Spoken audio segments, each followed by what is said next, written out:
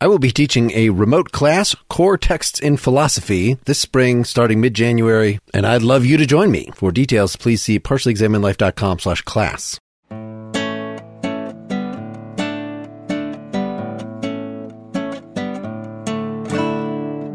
Hey, this is the Partially Examined Life, episode 332, part 2. We've been discussing the latter part of Either Or, the essay balance between the aesthetic and the ethical and the development of the personality. And I believe we were up to around page 250-ish.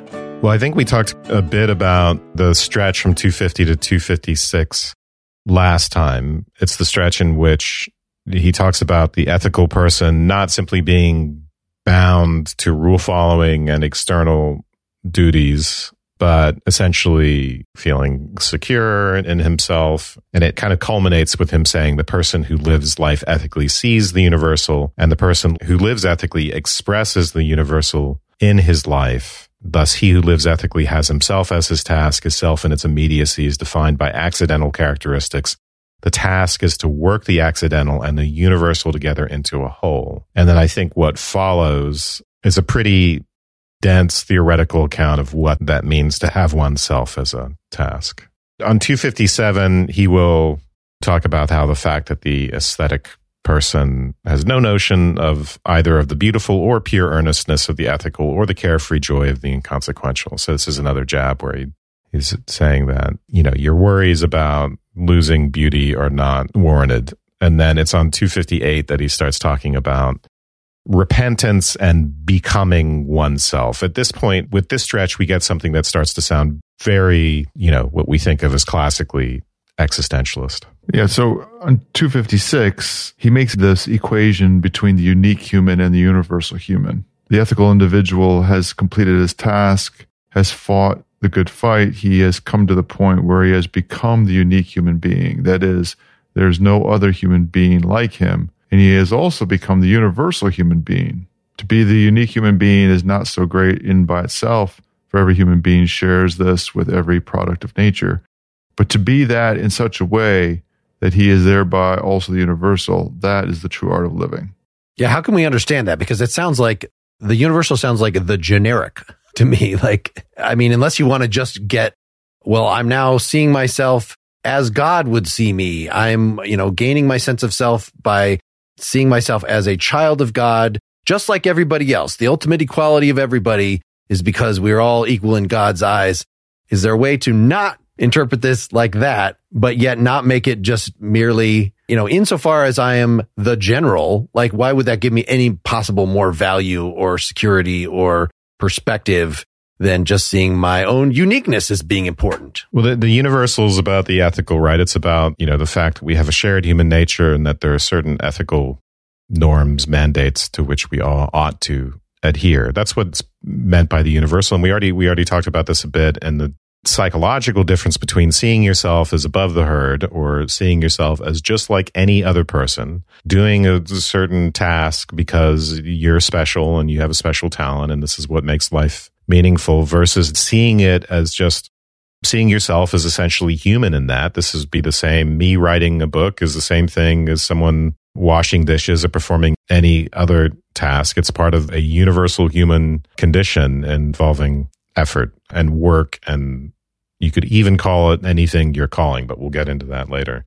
What I was trying to kind of launch us into is the kind of work that's supposed to involve in this task of binding together the universal and the accidental, right? So your own particular personality, your own particular interests with the more general ethical framework. And I think the first I think this really starts with 258. The person who chooses himself ethically has himself as his task, not as a possibility, not as a plaything for the play of his arbitrariness. He can choose himself only if he chooses himself in continuity, and then he has himself as a multiply defined task. He does not try to blot out or evaporate this multiplicity. On the contrary, he repents himself firmly in it, because this multiplicity is himself, and only by penitently immersing himself in it can he come to himself, since he does not assume that the world begins with him or that he creates himself. What does that mean, the sentence?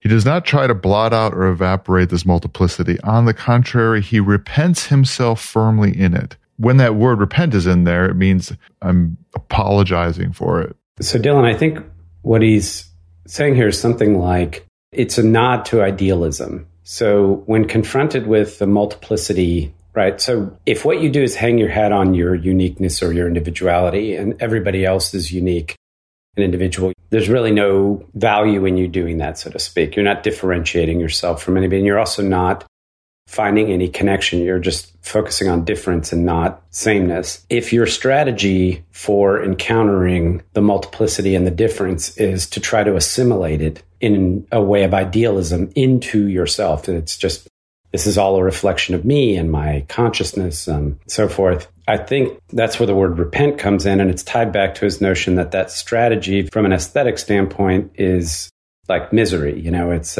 despair. So the strategy for overcoming despair, there is no strategy for overcoming despair from within the context of despair. Repentance suggests the ethical, right? So that's the strategy that you have to overcome to assimilate the multiplicity as difference and take that step towards the universal. Essentially, it's the thing that starts to get you to move outside of yourself. I think it doesn't become clear except through the whole account. I mean, like the choosing oneself as the way of knowing oneself at the end of 258. I mean, this is part of it, right? So it's going to involve, this task is going to involve a form of self-knowledge. But he is very repeatedly in this essay, he's not keen on theoretical knowledge. So this is not a passive, just, I'm going to get to know myself and draw up a diagram of the structure of my personality and who I am. He calls it a collecting of oneself, a kind of action, and ultimately it will be a choice of oneself. On 259, he'll talk about a kind of ego ideal, an ideal self towards which we conceive of ourselves as striving. And he wants to say, in a sense, it's like a Meno's paradox. It's an ethical version of Meno's paradox where it can't simply be outside of us. It already has to be inside of us in the first place. So only within himself does the individual have the objective towards which he is to strive. And yet he has this objective outside of himself as he strives toward it. That is, if the individual believes that the universal human being lies outside him, so that it will come to him from the outside, then he is disoriented. Then he has an abstract conception. And this method will always be an abstract annihilating of the original self. Okay, so the universal human being, again, he's thinking here about the universal human is the one defined qua responsibilities and rights and any other ethical conception that you want to have. And as we've pointed out, the aesthete is worried that that's just abstract and bleached of any variety and concreteness in personality. And why would I want to become that, right? That's going to annihilate my original self. So we're getting a response to that kind of concern. But again, the project is how are we knitting together the particular concrete individual and the universal, because that is the ethical task, to see how we can become rule followers in some sense without becoming automatons, maybe is the way to put it. Right. I saw Kant throughout here. We want it to be universalizable, but yes, we want to be self-legislating. So somehow we have to feel like this standard that sure looks like an external standard when you consider it of duty is yet something that you yourself are generating. And in this case, the emphasis is on choosing. The manifestation of acting is choosing. Ultimately, even though he doesn't explicitly address Kant's maxims, I mean, he alludes to them, I think, at various points, but it's psychologically, again, internally, it looks different for Kierkegaard because it has something to do more with, rather than appealing to a maxim, it's a general comportment of the self. It's a self-relation. It has something to do with choosing the self or something like that, or ultimately with authenticity. So we're not appealing to this purely rational process of self-legislation. There's something else going on. When the individual has known himself and has chosen himself, he's in the process of actualizing himself. Yeah, this might be more maybe the model of choice, and sort of provides a bridge to Sartre, where the choices that we're responsible for are mostly reflective. It's just sort of what your orientation, what your spontaneity is. You take responsibility for that. This is what he's been talking about. You think you might only take responsibility, say you are free for those choices that have been rationally deliberated. But no, you're responsible for, you take responsibility for, you choose your entire spontaneous, including your facticity, whatever it is in your character that made you move this direction. Yeah, on 260, everything that is posited in his freedom belongs to him essentially, however accidental it may seem to be. Everything that is not positive in his freedom is accidental, however essential it may seem to be.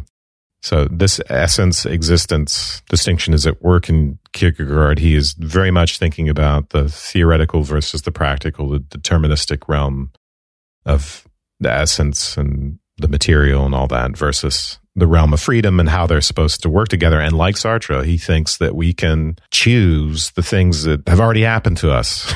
We can even choose the damage that our parents did to us. We can choose to take responsibility for all these circumstances that we may seem to have no control over. The past you can't change, but you can say, I'm positing a new line of how things are proceeding through reinterpretation. I can point it towards a vision that I am personally actually choosing as opposed to something that was. Well, you don't just say I had a terrible childhood and that's why I'm a bad person. You take responsibility for having the personality that you have, even though, yeah, you didn't have control over how it was created, but you can take responsibility for it, I think. But it is concrete as narratively, I'm going to rewrite the story so that instead of like, I had a bad childhood and that's why I'm a bad person and will always do bad things, but I had a bad childhood and that's what gave me the sympathy to be able to do XX and make all these good choices that I'm making now. Like that it is literally saying, at least it feels from your personal point of view, that you're making choices about the future. Yeah. People like it makes me think of eternal recurrence in Nietzsche, that you would live such that you would do what you're doing over and over and over and over again. That seems fair to me. I had been thinking of the amor fati, that love of fate thing, but that is focusing more on taking responsibility for the facticity, whereas eternal recurrence, yeah, it is like feel the ethical responsibility of what you're about to do. However we want to do that. I mean, if you want to use eternal recurrence as a way of thinking that this is going to resound through all eternity, it's very similar psychologically to right now, by doing anything, I'm legislating for the entire universe, which is something that's in Kant that then Sartre also picks up on, even though he doesn't have the categorical imperative, like there's a right way to do it. But still, all these guys are like emphasizing your immense responsibility. What it is to be fully human is to embrace it and not merely float along. On 261, he tells us, this is kind of a restating of the problem, but the task the ethical individual sets for himself is to transform himself into the universal individual. And again, he's trying to allay the anxiety that this consumes particularity and concreteness, that it kind of dissolves in the acid bath of the universal. And so in 262, at the end of the first paragraph there, every person, if he so wills, can become a paradigmatic human being, not by brushing off his accidental qualities, but by remaining in them and ennobling them. But he ennobles them by choosing them. So these particular personality quirks and proclivities, and in a way, things that seem to stand outside of the broader framework of the ethical, I can make them essential and make them something of ethical import by choosing them and ennobling them. I can lean into certain aspects of myself so I don't just become a boring rule-following person. It becomes maybe well, he talks, in places about energy. It's kind of the way I do it that's important. Also on page 262 along these lines, the person who has ethically chosen and found himself possesses himself defined in his entire concretion. He then possesses himself as an individual who has these capacities, these passions, these inclinations, these habits. So all the finite, concrete stuff. And external influence is very important. Yeah, who is subject to external influence, who is influenced in one direction thus and in another thus. Here, he then possesses himself as a task in such a way that it is chiefly to order, shape, temper, inflame, control, in short, to produce evenness in the soul, a harmony which is the fruit of the personal virtues. The objective for his activity is himself. The self that is objective is not an abstract self, but a concrete self in a living interaction with these specific surroundings, these life conditions, this order of things. Right. And then he's going to get into how this is a social and a civic self. One of the things, I'm not sure this is an interpretation that Kierkegaard would approve of, but I was thinking in terms of making your talents into something universal is by being of use to other people, right? If you just are an aesthete about your talents, then it's all narcissistic and it's all, I'm so in love with this artwork that I'm creating and whatever I'm doing, my work. Whereas if you think in terms of whatever your work might be, of it actually being helpful to other people, by being ethical, I'm playing a part in society and I'm helping people, then you can't be so precious about your artworks, right? It is more, am I bringing about joy and elevation in people through this work? Or is it just navel gazing bullshit? And it makes your work not so much more lofty, like by making them a nice meal, you could bring them joy and elevation. By shoveling the snow on their driveway, you can bring them joy. Maybe not so much elevation, but not slipping. I really like that idea of stop being such a pretentious douchebag and be of use to people. That is what the ethical is. But later he wants to de-emphasize accomplishment. This all has to be per a sort of Kantian framework about your attitude. And the way he's describing it here is about your view, how you view yourself and your characteristics and your work and whether or not you accomplish anything. So he specifically says, later around page 300 about if you're a writer, don't think about like, how many people is this going to reach? Just do your duty, do your job. What the consequences are going to be out of your control. So just like you should not base your desires on, I got to have all the pleasure. I got to have all these women. I got to have all this external stuff. You should not base it on how much am I accomplishing out in the world should not determine your self-worth. It has to be all sort of internal. Yeah. I mean, the notion of duty already has implicit in it a recognition of service or use. Like there's no concept of duty that doesn't involve some other entity, right? But as you point out, Mark, you make a distinction between having fidelity to the duty and then having an attachment to the actual outcome to some extent. Like, it's my duty to do this. I'm doing it in good faith, all the language of existentialism is coming here, right? Good conscience, good faith, good intention, whatever. But if, your calling is to do a philosophy podcast and you never reach 2 million subscribers so that you can support yourself financially, that doesn't mean you're a failure and you shouldn't attach your self-worth to it. But at least you're pursuing your calling authentically. So we get another worry here, which is that I can only do the particular. This is on page 263. My particular actions in the world are part of the empirical world. They're embodied, all of that stuff. But what is required of me is universal. What I'm able to do is the particular. So how does that work together? Duty is the universal. It is required of me. Consequently, if I am not universal, I cannot discharge the duty either. And then he works on, again, trying to resolve that paradox on 264. Can I throw in here on 263? He throws in this idea that I think he's working through the next couple pages of skepticism about duty, which might be from the aesthetic point of view of why is it worth it? I'm supposed to do this thing. I'm supposed to stand on guard duty or whatever. And I don't think that anybody's going to invade right now. Maybe I should just look at my phone instead of being a good guard. The outcome is what matters. Or you could just be like, my duty is what, my society is telling me, but my society is very flawed. There's probably going to be an election next year. They're going to change the laws. My duty would be something different. You could have all these things that make it so that you see your duty at a given time. Like, I didn't even want this shitty job. I'm just doing this because I need to make enough money to eat here. I should do the minimum. There's all these ways that you'd say this thing that presents itself as duty is actually not worth doing. And he's going to say, no, it is actually still duty qua duty. Sort of, it doesn't matter about the source of it, and your obligation to do it, even if it's a minor thing, is the same as if, somebody who has a huge amount of responsibility, you're the president and you really got to keep your eye on the ball and your finger appropriately situated toward the nuclear button. There's no greater sin on the president's part from not doing his duty than you with your piddly little job not doing your duty. He mentions two forms of skepticism, one about the laws changing, and then says, your obligation continues unchanged regardless. And then the other is the one that I had mentioned about not even being able to discharge one's duty at all because I'm particular and duty is the universal. And this involves this trick of performing the universal and being the universal, even though I am particular. And I think we get kind of resolved in around 265. It does seem a weird question. Like, really, I was trying to present like practical ways in which you could rationalize not doing your duty, but none of those is like, but my duty is supposed to be the universal and I can only do this specific thing. No human being has ever said that. I interpreted him as saying in this part of the skepticism is that it will always be the case that there are duties that will resolve into one thing. It will always be clear. He says it will always be possible for him to say what his duty is.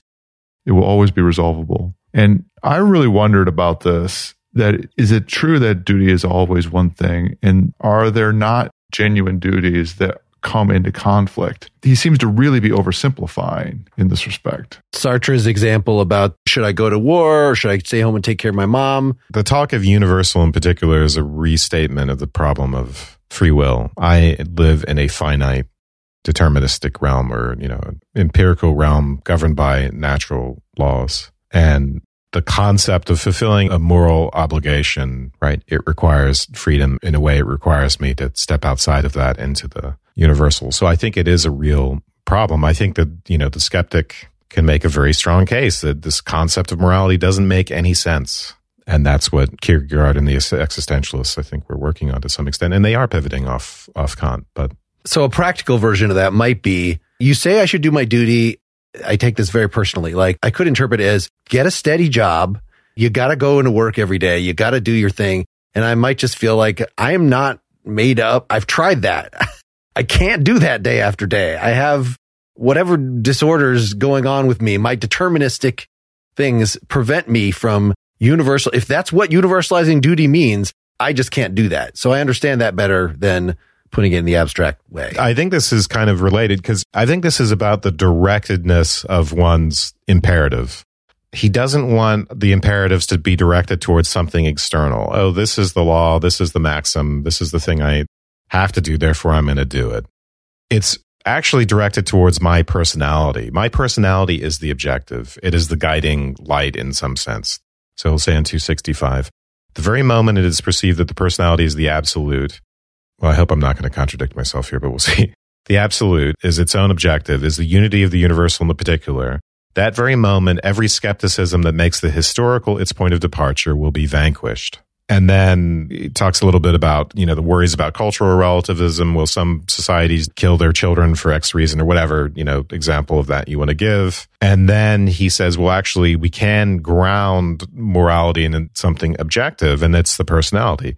So near the bottom, when the personality is the absolute, then it is the self, then it is itself the Archimedean point from which one can lift the world. So something about grounding the concept of morality and personality conceived of as absolute in the sense of combining universal and particular. What does that mean exactly? Well, what do you guys think? He's got a nifty little turn on 264. For I can discharge the duty and yet not do my duty, and I can do my duty and yet not discharge the duty. He's making the turn there where if somebody objects, this is part of the skepticism thread, if somebody objects that duty is universal or that duty is abstract or shared amongst people, what he says is, no one ever says, I did duty or I did the duty. They always say, I did my duty. And essentially, the mindness there is the self and the personality piece that you're talking about, Wes.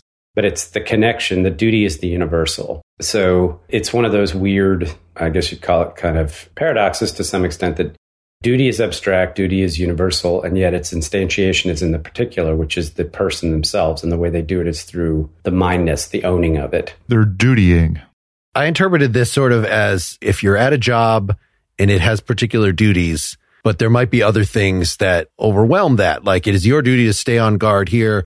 Oh, but you get a call and somebody's in trouble and it's also your duty to go and help them. Or it might be that the letter of the law says, how much am I supposed to interfere as a guard? I'm supposed to keep people from getting past this point. If there's a mugging right in front of me, I don't have to do nothing. That's not my duty. So there would be senses in which you don't do the duty of that position, but yet you do your duty by actually stopping the robbery from doing something that's not in your official job list, but that is your duty. So I think that maybe this language is reflecting that Sartre conflict of duty example. So what do we think? I mean, 265 is our last page of theorizing, and it culminates in this theory of the personality is the absolute, is its own objective. I mean, are we satisfied with that?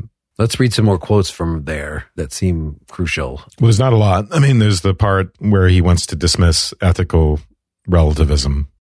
So, if you bring up a example of savages putting their parents to death, that is not an example that shows that there's no such thing as morality. However much the external is changed, the moral value of the action remains the same.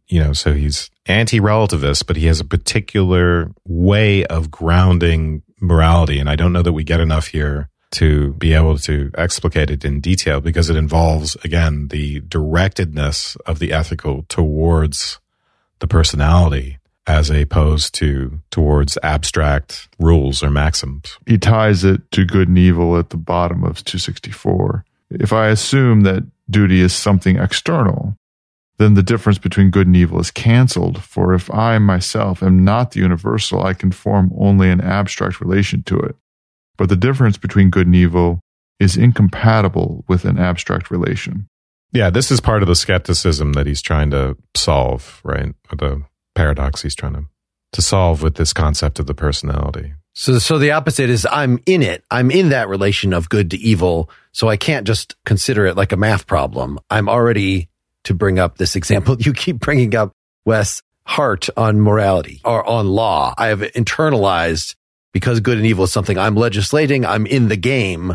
There's no way that I can just think of them as just, they're just opposite poles and they rely on one another, sort of take this Buddhist external look at the whole thing. Let's stop for a sponsor break. Selling a little or a lot? Shopify helps you do your thing however you cha-ching.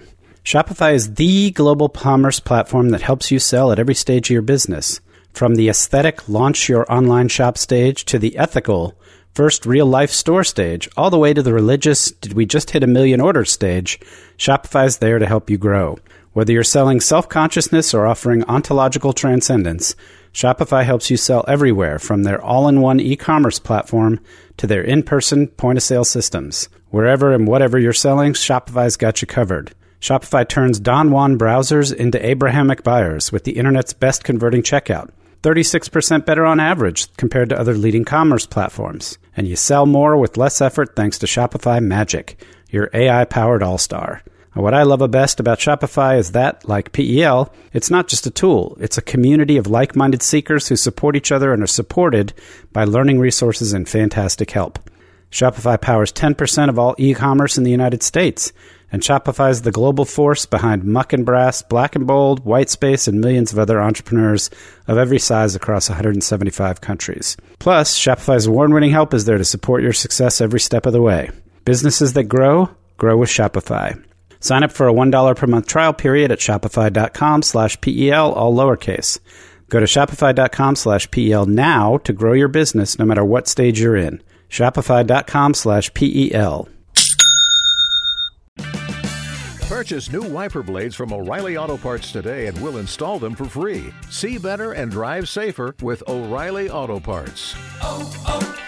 O'Reilly Auto Parts. This is important. Moral norms can't be external, even in the sense, I can't come up with a psychological theory where I say, the reason why I don't do X is because I'm afraid of my conscience stinging me. That's my reduction of morality. My conscience wouldn't sting me if I didn't see the norm as authoritative in the first place.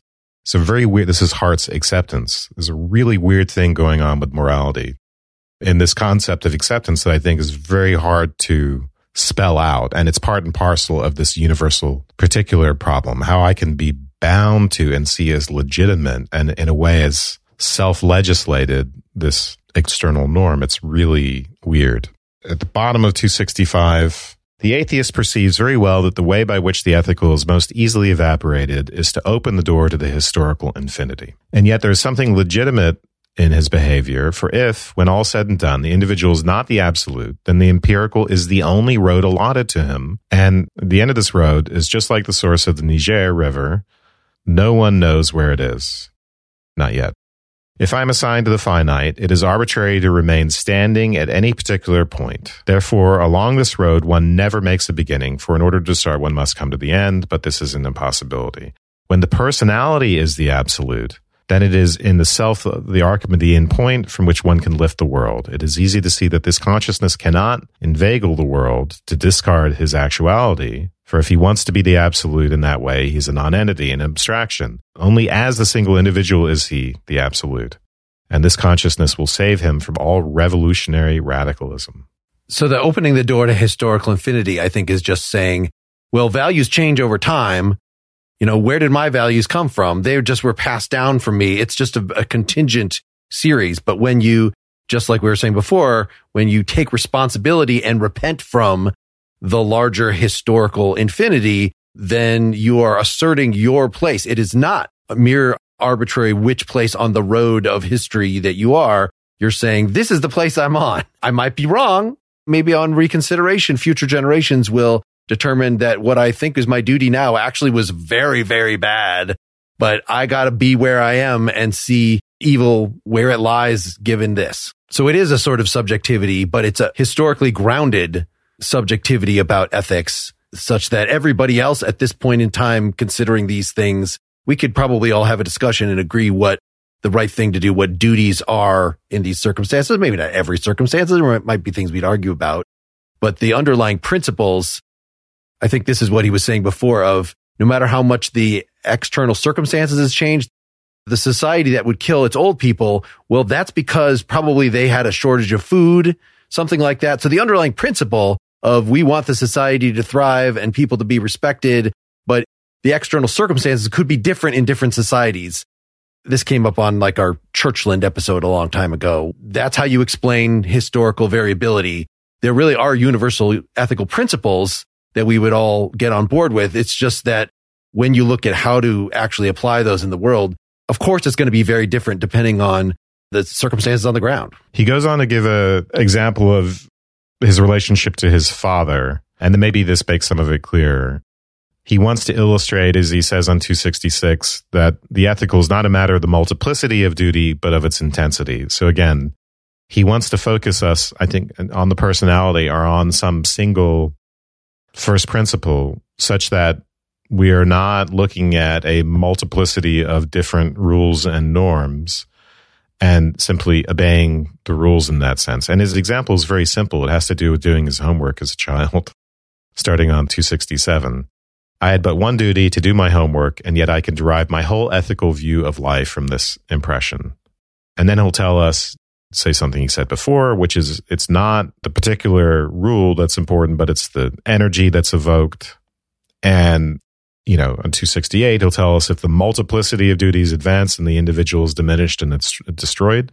So this is a practical example of the threat of the ethical of abstractness. It's a real threat. It's a threat that will just be rule followers without being invested with what we're doing. And by 269, we kind of get the upshot of this, which is that his father tells him to do his homework, but doesn't monitor him, doesn't nag him about doing his homework, says, here's the norm, here's the duty. It's your duty to do your homework, and that's it. And then he's hands off. It's not your duty to do your homework. What he says is, in 3 months, you need to be the top 3 in your class or something to that How effect. you do it is your business. It's your responsibility. What dickish parenting. I'm not going to monitor you. I'm not going to nag you. And then he was like, for him, it was like crystal clarity. So I'm very sure, however, that he was very concerned about what I was doing. But in order that my soul could be matured by responsibility, he never allowed me to notice it. Many children are warped by being overwhelmed by a whole ritual of duties. I mean, this gives us a much more concrete picture of what Kierkegaard is on about.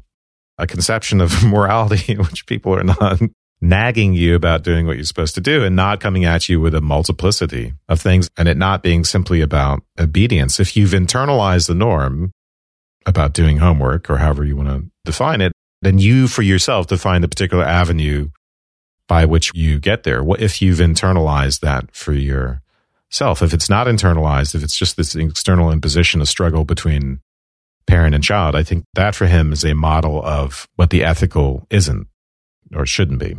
He's pointing at something really interesting here, which is there's a sense in which we can all relate to the clarity that comes when you're 5 or 6 or whatever the age is, and you're given a directive by an authority figure to do something. And that's your duty. Do the dishes or get good grades or clean your bedroom or whatever. It's like there's a kind of unity of laser-like focus and understanding of the significance in the point. And I think what Kierkegaard's saying is, if you can capture that in your adult life, can you give yourself that sense of clarity and purpose and direct, and can you weed out distractions and execute your duty with that level of intensity and focus, then, ultimately you'll be successful in accomplishing whatever it is that he seems to think is important. I can appreciate that. We get this idea that, there's both freedom and dependence. Duty is the expression of his absolute dependence and his absolute freedom in their identity with each other. He just loves those paradoxes. We're not simply slaves to the rules, but be an odd conception of morality. But what's the absolute dependence? I mean, that could be like absolute dependence as in causally dependent, right? I'm asserting this is another statement of compatibilism between free will and determinism. I don't think that's the point, because we don't emphasize, even in taking responsibility for my facticity, I'm not emphasizing that my determinism, far from it. But my dependence, I guess my rootedness in a situation, I mean, that's dependence. I mean, there's thinking of dependence on God or dependence on the parent in this circumstance. There's a sense in which moral norms, they are externalities, and I'm not creating them myself. I choose them without creating them. Yeah, that last, what you just said is the direction that he's going, right? Is you're actualizing yourself, is choosing those things, even if you didn't create them. The dependence is the essence side of things, I think.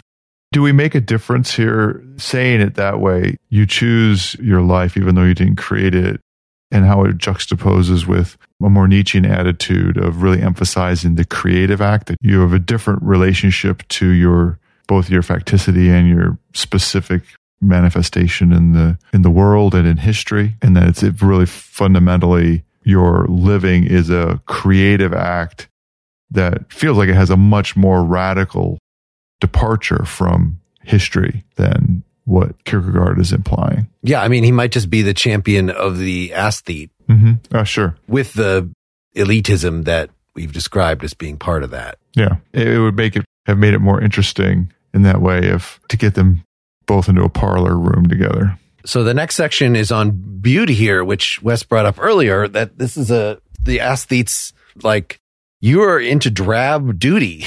Kant is so dry, living as a duty machine, as an automaton. Ugh.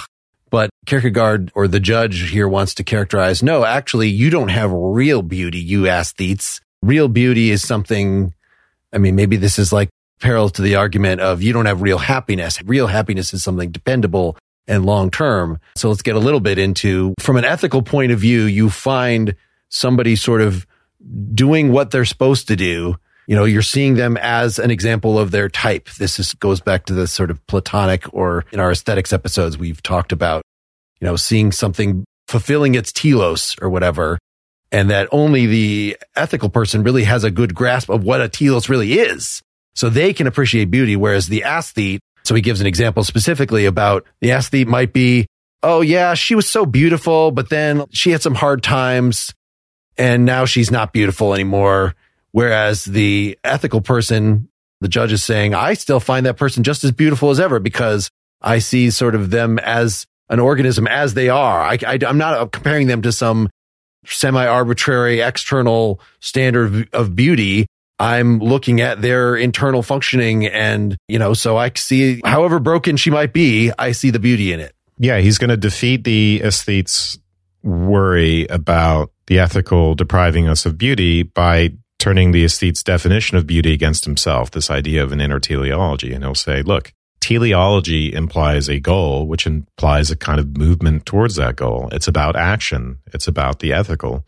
You can't talk about teleology without talking about the ethical. And therefore, in a way, the ethical is the groundwork for the beautiful. So, Mark, as you said, you can look at people, you can look at the sorts of beauty that are associated with physical appearance, for instance, or you can look at the real beauty that is associated with their inner teleology as human beings, involving the fact that they're human subjects. What I ended that explanation, though, however broken she might be, that's what I wonder about is clearly the ethicist is not seeing the aesthete as particularly beautiful, right? You're engaged in these cycles of despair and these self-defeating, like it would take an aesthete to point at something seriously damaged like that and say, look, what a beautiful thing that is. Like, because it has, you can see the sort of internal clockwork logic of it. It seems the ethicist is going to say only a well-functioning individual, a healthy individual, a well-oriented individual,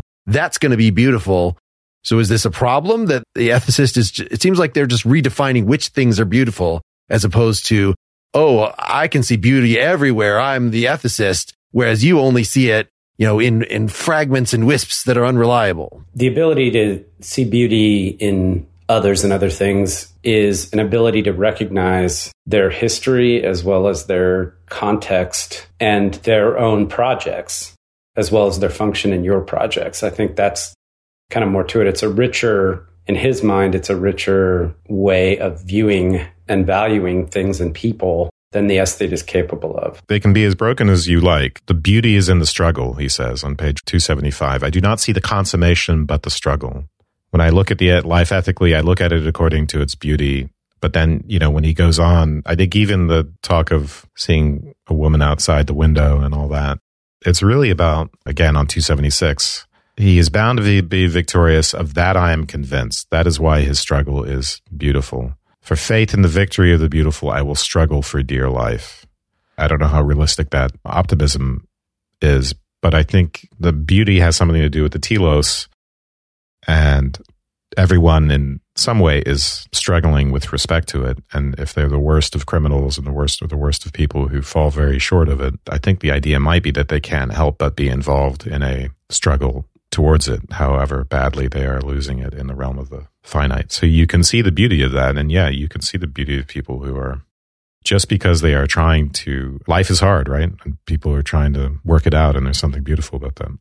So I think this well introduces, to return briefly to work, marriage, friendship. I think we've thrown a lot of the elements out of this. Somehow we've said, as far as work goes, you don't want to be an elitist about it. You don't want to say that only the geniuses are doing work that's worthwhile. Everybody's sort of what you were just saying, Wes, about that you can find beauty in more places. Everybody has a duty, and doing that duty, make that your task, make yourself your task. So that is sort of the beautiful. That is what the human being is supposed to be doing. That is our telos. So as long as you can take an attitude towards your work so that it is a calling, then you're doing it. That's what would make for a beautiful world. That would be our kingdom of ends, is everybody is doing their duty. Everybody sees their work as a calling, and it is incumbent upon you as your duty to do something and to consider it as your calling. So it doesn't mean that you have to do whatever drudgery is put in front of you. And this is why I might say we could consider somebody who's stuck in this mind-numbing, soul-crushing work as tragic in a certain way. But if they're applying themselves to it, like, we could still see the beauty in that. It's just like as if they had any other sort of handicap. The handicap in this case is crushing circumstances that don't actually give them a chance to choose something that would more naturally be a calling. It's sort of, tragic to be not in a position where you could realistically make this coal mining job or whatever that is really terrible your calling. This whole section is where I most felt like Kierkegaard as like this silver-spooned prima donna college student and extolling the virtues of owning your work. And of course, there's something right about saying, something beautiful about someone owning something like that. But who is he to, or I won't even say it that way. I'll say it that it doesn't seem like he's hitting the right note about ownership for any kind of work that exists out there at all. I suppose he wouldn't consider being enslaved work, right? It's a different state. Obviously, if your work is compulsory, then there's no freedom in it. You're not choosing. But isn't everybody's at some level that way, right? I mean, when he's talking about being burdened by work, by working for a living because of the necessity of it, that's not enslavement, right? But it is subject to circumstance in a way that you don't have freedom, certainly not in the way Kierkegaard had. And he acknowledges this. No, I completely agree. He talks about having the means and having money or having to work for money. And it's not clear to me that it's possible. That's not true. It's not clear to me that it's possible for the majority of people, or even less strongly, all people, to make this choice freely in the economic and political and social structures that we have. It's a luxury to some extent. It's also the case that a lot of people work in order to have a vocation of something else. They work for a living in order to sustain themselves and pay for the things that they actually want to be doing. Right. He has a whole section on that. That's the aesthetic point of view. Yeah. I read him at the beginning of this is coming down very much against. We have a whole other episode on new work, talking with Fritjof Bergman, and we've gotten this in our Marx episode and other things, but how work should be enriching and how toil is a prison. And most of these is, it seems like he's just straight up critical of this, that you're being a spoiled aesthete by demanding only the only work that we should have is the kind that's, really high skill, high talent, anything else would be unbearable. And he's saying, grow up, take responsibility for your facticity, be in the moment, take things on as your task. Don't just have a job that I want this to be as mindless as possible so I can get through it and then actually live my life. These are all different ways of being in despair. Somehow you have to really come to terms with being in a situation where you have to have a job and not say that, well, anybody that's not super rich or, can afford to do the thing that they love, they're just shit out of luck and they're going to have a shitty life. We have to have some way to see all of their struggles as not in a condescending way, as also beautiful and equally worthwhile to what you, the artist preening over your work, is doing. And it sounds like, Dylan, you think that he actually can't get out of this mindset, that he is the exceptional artist as Kierkegaard, the writer, to put this forth in the convincing way through the mouth of the judge here. Yeah. I think that there is something to be said for owning one's work, regardless of whether you're, how connected or how manifestly meaningful it is to you. But the circumstances in which you end up and you're, maybe it's that you're glad to have a job so that you can, take care of yourself and your family. And that you're appreciative of. But you know what? Digging egress holes with a shovel all day long and then hauling lumber and carrying stacks of shingles up to the tops of roofs might get old after a while for some people. Or that you're going and you're splicing together Ethernet cables for hundreds of feet or thousands of feet of Ethernet cable in some big old office building. Or you're just trying to talk to some other customer who, is just melting your face off yet again. I find him pretentious and condescending here. Again, this really is a character. It's the judge, and Kierkegaard much more resembles the aesthete in real life. And it sounds like he's trying to talk himself out of something. And I don't know how, if we're supposed to think that the judge is a little bit, as a representative of the ethical, is a bit out of touch with the whole picture. Can we just say that he's trying to give parallel accounts with these different categories? So I was talking about the marriage as get a minivan of a marriage. You don't have to have a marriage with Angelina Jolie or whatever. That would be too hard to manage. Find a real person. Or even with someone that you're infatuated with in the beginning, who's just... Yeah, find a real person that you can connect with, and that will ground you. And so a job should do the same. Find a minivan of a job. You don't have to be the conductor of the London Symphony Orchestra or whatever your great aspiration to be. But at the same time, you could have a marriage that's so bad that is not a minivan, that it is a beater, and that, runs out of things fall off it when you try to drive 2 miles. So I think you're talking about, Dylan, jobs that would be like that. Surely, so there would be room here. It's not just be a stoic, put up with whatever your situation you're in. It's okay if you're a slave, be satisfied with what you got. It is, no, we need a humane system, but thinking like the artist does, that whatever the standard is, 40 hour a week, 35 hour a week job is just too burdensome. And, it seems like he would say, buck up. It works for most people. It can work for you too. Just bear down and have a relation with what you do where you affirm it. You identify it with you. It's part of your facticity. So you're sort of you're repenting in it. You're reinterpreting it. So see it as your calling. It's okay. I'm watching some of those, the Downton Abbey kind of things, that Gilded Age right now, and the servants in those. Most of them take a lot of pride in their work. They're really into it. And it's trying to, I think the message of this kind of show is that, yeah, it doesn't matter if you're on the top. In fact, what the people on the top doing with their planning their fancy parties is actually a bunch of shallow bullshit. And that actually doing the service and I have a job in front of me and I'm trying to do it adequately. Like, that is very noble.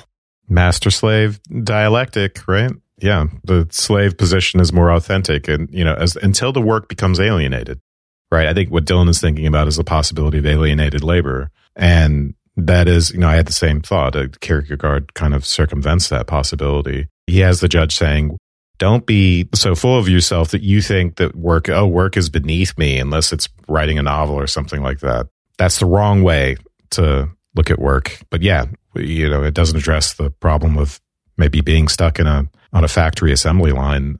There are certain types of work where that you can't just embrace, I think.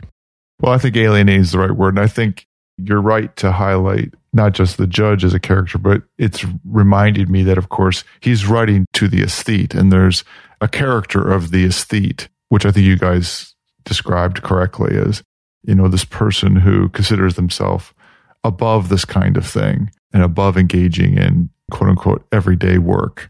And they have a trust fund, so they don't have to. Yeah. So it's I mean, the judge alludes to that all the time, and that's the real Kierkegaard was in that position. Yeah. Yeah. So in that respect, the thing that I'm reacting to is alongside of, but not really the thing that the character that Kierkegaard's, or the judge, is most engaged with. Since we are basically out of time here, I'm going to just vote that what Kierkegaard has to say specifically about marriage is creepy enough that I'm glad we're not reading it, that what we've just already said about having a spouse of whatever gender, will ground you. And he specifically talks about this in terms of temporality. That's probably enough. And also, I think what he says about friendship is pretty shallow and not particularly original, but it's about having shared values. It's not finding the other person entertaining. It's very much in line with what Aristotle said about it. I don't know. Is there anything life-shaking? I don't find the marriage thing that creepy, although I when I read things like that, I am always imagining how you're reacting to it. It's impossible for me not to, and what you're going to say about it on the show. Yes, it's more traditional. It's what you would expect of Judge. Is it Will? I forgot his name. Is it William? Yeah, a Judge William to say in the 19th century. But I think it's only once in this part of his, like, he's remembering his dad saying to him, "William, do that." Like, I think that's the only time that it comes up that his name is William. Perhaps in the intro. Maybe there's something else I'm missing. But I mean, he has some very sweet reflections on the meaning of watching his wife working around the house. And even though you can accuse him of being sexist and all that stuff, it's still actually quite sweet. And it's more than sweet. It says something about how people can relate to each other at a level that makes it such a sort of sustained relationship possible. It's about respect, and it rests on some ideas about what femininity and what male and female represent, their differing roles in that dynamic that people would object to today. So yeah, if you do a search on the word emancipation, you can. I don't want to take our time to go. Yes, the judge is not a fan of the suffragettes and their short haircuts. There's the whole thing on hair. They're disdained from dresses. All right, well, let's wrap up this essay. Thanks, guys. Thanks, listeners. We are going to next be doing one more Kierkegaard. I wouldn't be totally convinced.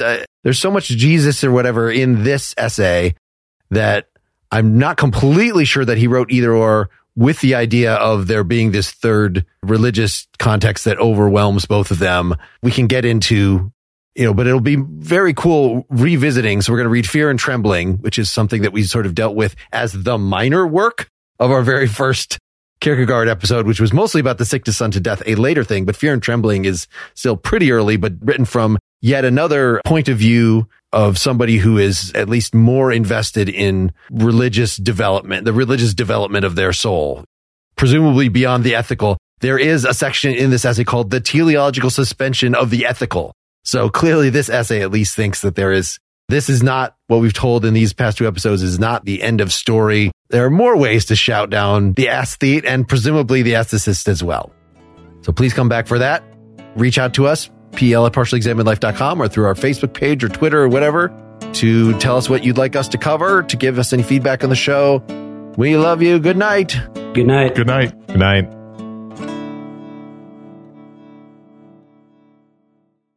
So, you've got an idea for a business. The store of your dreams. There's just one thing to figure out. Everything. That's why Shopify's all-in-one commerce platform makes it easy to sell online, in person, and everywhere else. Sell on social media, source products with an app to get that first sale feeling. It's the only solution that gives you everything you need to sell everywhere you want. So when you're ready to bring your idea to life, power it up with Shopify. Sign up for a $1 per month trial period at shopify.com/listen.